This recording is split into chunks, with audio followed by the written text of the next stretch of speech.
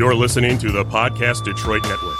Visit www.podcastdetroit.com for more information.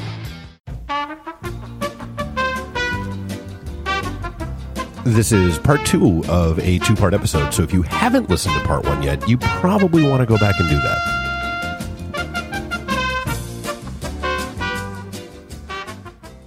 But it was like world changing. Everyone loved it. It's you know, you hear about those pieces that are like that are world changing and genre changing, and you know, the world is not ready for them, and they like the like I talked about musical riots one time with Stravinsky, but this was not that. It was a musical riot only in the fact that everyone fucking loved it, and there was like applause for like a half an hour afterwards. I mean, who doesn't love a good stalking story? I mean, that's, you know. Exactly. And they were like, opium. I know opium. Right. I'm French, damn it. Of course I know opium. There's stalking and opium? Oh, man. Yeah. Good times. So Franz Liszt, who I talked about in an episode about Listomania, was a world-renowned, European, right, world-renowned pianist and composer, and he came to one of the performances of Symphonie Fantastique, and then he became friends with Berlioz because, of course, they all knew each other, and he transcribed it for piano so that it could be performed for more audiences, you know, in smaller venues.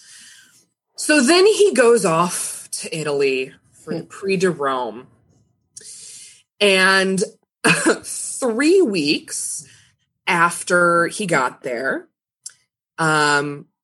he found out that Camille, his fiance, well, His her wife, mother, Camille, his fiance. Her mother wrote him a letter saying that the engagement was off. Oh, no. Rude. And I looked it up, and I was like, why did her mother write the letter? Because apparently that was just what you did back then. Right. And I know. I saw Bridgerton. I watched it. That's how it works. So she unfortunately included in that letter that Camille broke off the engagement and was now going to marry an older and richer suitor, also named Camille, but a dude. Camille Pleyel, the heir to the Pleyel piano manufacturing company. Ooh. He taketh my money. Yeah. In timeth of needeth. Yes. Although I didn't know a guy named Brad who had a twin named Andy, and then Brad married a girl named Andy. I thought you were going to say he married Brandy. No, that would have been. Love you so much, bro. I'm gonna marry this girl that has your same name. Have your name. So Berlioz goes a little off his rocker, and he was supposed to stay in in Rome for 2 years because he won the Prix de Rome with that piece that he wrote when he was being an apolitical bastard. So he was going to study. He was supposed to study for 2 years at a French academy in Rome. But after 3 weeks, he dips out without telling anybody because he decides he's going to murder Camille, and the first Camille's mother. Hold on a minute. So he's writing songs about some other chick that he's in love with. Yes. While he's engaged. Yes. They call off the marriage, and now he's distraught that the marriage is called off. You're correct. This is like daytime soap opera if I've ever heard it. Yes. He screams, boy. So he... his former fiance's mother, he also just apparently I've seen a note, he called her the hippopotamus. So that's fun. Rude. Oh my God. Well, I mean, it really was like before or after the letter. I feel like that's an important distinction. I feel like so before the letter. So he made this plan to kill them. He got pistols, he got poisons, and he got a disguise. His grand plan was he was going to show up and sneak into his ex-fiance's house and kill and poison her and her mother, and shoot Camille Plale and shoot himself. Okay. How was he going to sneak in? By dressing up in a French maid outfit, otherwise known as a maid outfit. Yes. I was like, in China they just call Chinese food. Yeah. Yeah. So he did not have fries. Yeah. He did not have a beard. He did not have any facial hair at the time. So he was like, I can totally do this. I can do this. So he gets in the equivalent of a taxi cab and in Rome and makes probably just they saw like the nice light skinned Roman guy, picked him up. Dark skinned Roman guy totally did not pick that guy up. Did not pick him up. So he gets in the cab with all of his stuff, right? He's ready to go. And he goes to, he gets to Genoa and he makes a stop. And then he's on his way and he leaves Genoa and realizes that he left his French maid outfit in the cab that he got off at in Genoa. Is this basically like leaving your cell phone in an Uber? Yes. Kind of, yeah. Damn it, I left my French maid out. God damn it. So by the time he gets to Nice, which is where they lived, history says that he thought better of the scheme. But really, I think he was just like, oh shit, what am I going to do? I can't do this. I can't sneak in there. Oh God. And he was just like, okay, I have no way out of doing this. But Did he they just not have butlers? I mean, could we not have dressed up as a butler and stuck in? I was like, if your entire plan hinges on the French maid outfit, Yeah. I feel like you might have needed a better plan. Nobody wants to fuck the butler. No one wants to fuck Alfred. No one wants to fuck Jeffrey. Come on, let's just be honest. French maid's going to get you all the way. All the way. So that's, then apparently, so he gets to Nice and he's like, oh shit, okay, fine. So he turns around and begs to be allowed to return to Rome, and they let him for I don't know why. And he writes, when he's in Rome, he writes a sequel to Symphonie Fantastique. It's not good. No one cares about it. I'm not even going to tell you what it's called. Good. It's shitty.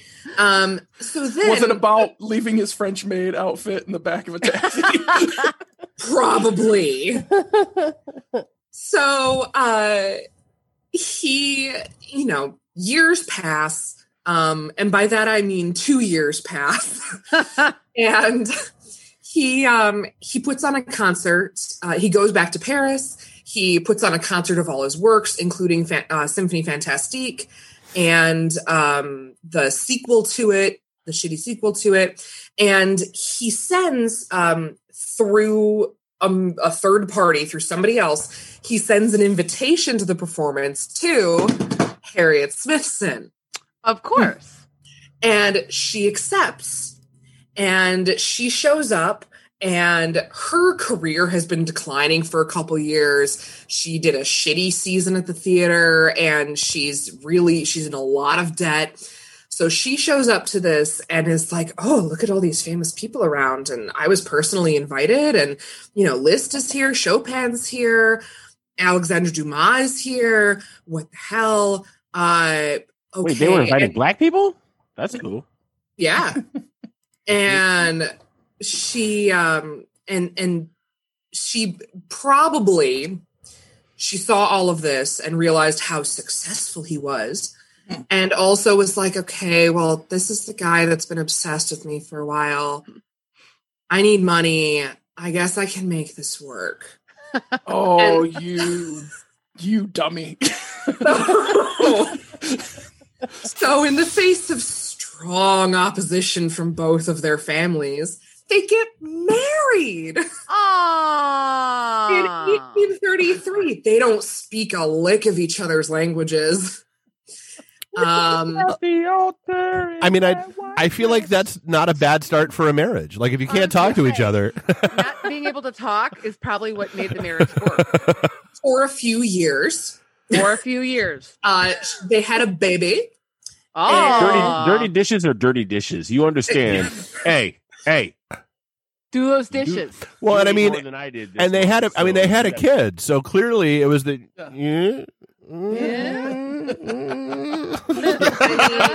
did the old. Yeah. I He wish pulled out this his- is not a podcast right now. But Jesus. He pulled out his French maid outfit. Oh, yeah. That's right. You like? What did you like it? God. So This really does You know. require video. eventually, It does. he writes this. This is kind of what Cal was talking about earlier. Like, he wrote a bunch of stuff. Nobody remembers it. None of it's memorable. It's, people liked it at the time. Who knows how much he was phoning it in? Because, I mean, he'd acquired his obsession. Right. He had that. He no longer had to write out his emotions to win that. But he wrote a requiem because everybody be writing a requiem, I guess. Everybody be writing a requiem. Write that bitch a requiem. Because people be Bitches love dying. Life requiem. expectancy. Love requiem. life Bitches love requiems. is 36 years old. Requiems, That's what we bought. all the rage. He wrote 2 operas, one of which is like a dramatic symphony because he can't just be normal. And it was Romeo and Juliet. Surprised because, he saw his wife in Romeo and Juliet. And he wrote an opera that I actually saw in Chicago. Sorry. I actually saw in Chicago, The Damnation of Faust. And it was good. It was, it was good. It was no Symphony Fantastique, but it was good. So eventually, 1840s roll around and Berlioz's marriage is failing. Surprise. No. Imagine his chagrin. Yeah. I want to act like an 8th grader right now who has not been paying attention. Be like, what's Berlioz guy? I'm going to ignore you. So, I love you so much. It is so funny to me. Playing a role here. Harriet is still hasn't learned French in the 10 years that they've been married. She's resenting that he is becoming more popular and that she's, fading into the background, and she becomes an alcoholic and an abusive alcoholic. Good girl. And Yeah. As one does. Because she knows he's having an affair with another woman. Oh, what? Surprise. Yes. And so then she divorces him. She just pieces out, and he marries the other woman because of course he does, who's a singer. And he has a thing for performing women. So he marries the singer, and then they're very happily married and then she died. Oh, then he wrote Damnation of Faust, and then he died. The end. I mean, nothing else interesting happens in his life, really. So the juiciest part was the murder scandal. So I wanted to share that with you. I feel like that's an overarching thing. If you have a murder scandal anywhere in your lifetime, that's going to be the most interesting, unless you have more than one. Right. But it's going to be the most interesting part of your life. Right. I mean, one would hope. Or you commit murder. Hopefully it happens at the end of your life. So it's like, holy shit, he went on a high note. And get it? Every year at Christmas, at the church that I sing at, which I didn't this past year, we sing a song. We sing a Christmas piece by Berlioz. This a cappella 4-part Christmas piece. It's really pretty. It's got some interesting intervals and jumps and chords, and but every year when we're rehearsing that, I'll be like, gather round, everybody. Let me tell you the Christmas story of Berlioz. And it's not a Christmas story. She sets a fire on the altar. Yeah. Like, you can't come back next But year. when we're rehearsing, I tell them all the story of the crazy murder plot that he had. And so And then Victor Caracas shows up and says that the baby is his. So I felt like I just needed to share that because I didn't get to this Christmas because we didn't sing together at Christmas. So now awesome you all got to hear my annual Berlioz. Oh, you've been holding this in for a while. Yay! The funny thing is, I actually read about this, and I couldn't remember the guy's name. So when you first started talking, I didn't realize it was the guy until you started talking about the French maid costume, and I was like, "Oh my god, I've read about this."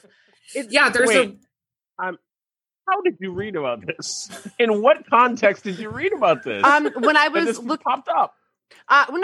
Because when I'm doing like research for what I want to do for my Shot of History shows, I'm going through all kinds of stuff on the internet. Like I'm Googling, like, infamous musicians. Dudes in French maid outfits, Calvin. Don't ask any more questions. Shut up. Crossover episodes here. Well, no, I'm just like, I was looking up the War of 1812, but I came across this guy who cross-dressed.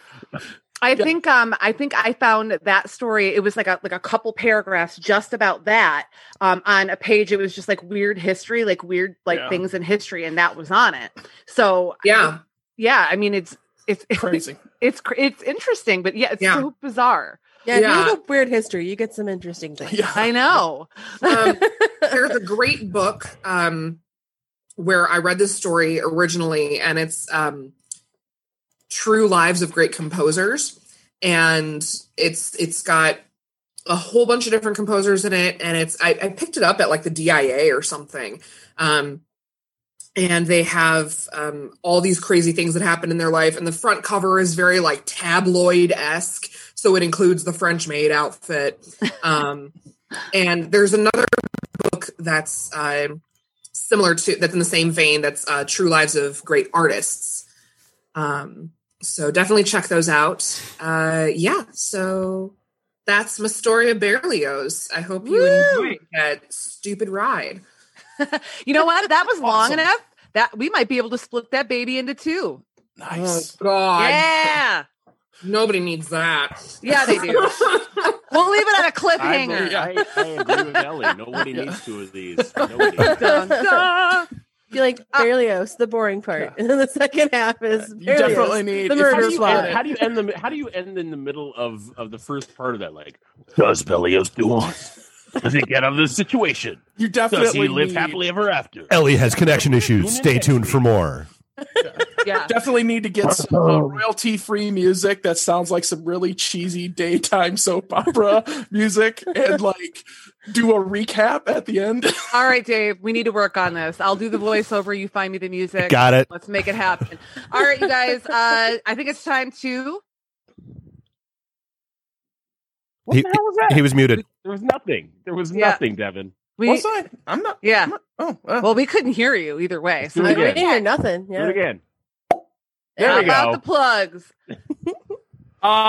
Deepwater Games, Source Point Press, N3 Art. Fuck Steve.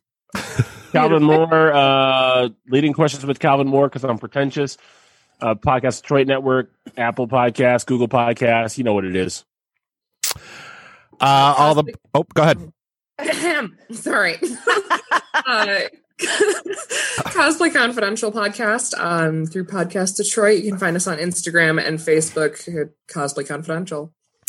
All the Podcast Detroit things, all the IT and the D things. Who knows? Maybe we'll even have like meetups and events this year at some point. Anything's possible.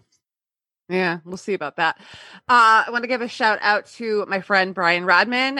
He has a series out called Memoirs of an Angel. I got the first 6 issues. He's working on issue 7 right now. It's really good. Look up Brian Rodman or Memoirs of an Angel. You can Google it and find it and check it out. It's really good. And that is it for us today. Until next time, I'm Stephanie. I'm the Color Man Big Dev. I'm Calvin. I'm Melissa. Just Dave. Bye. So now we're Callie. Now we're Callie. I hate that. That's okay.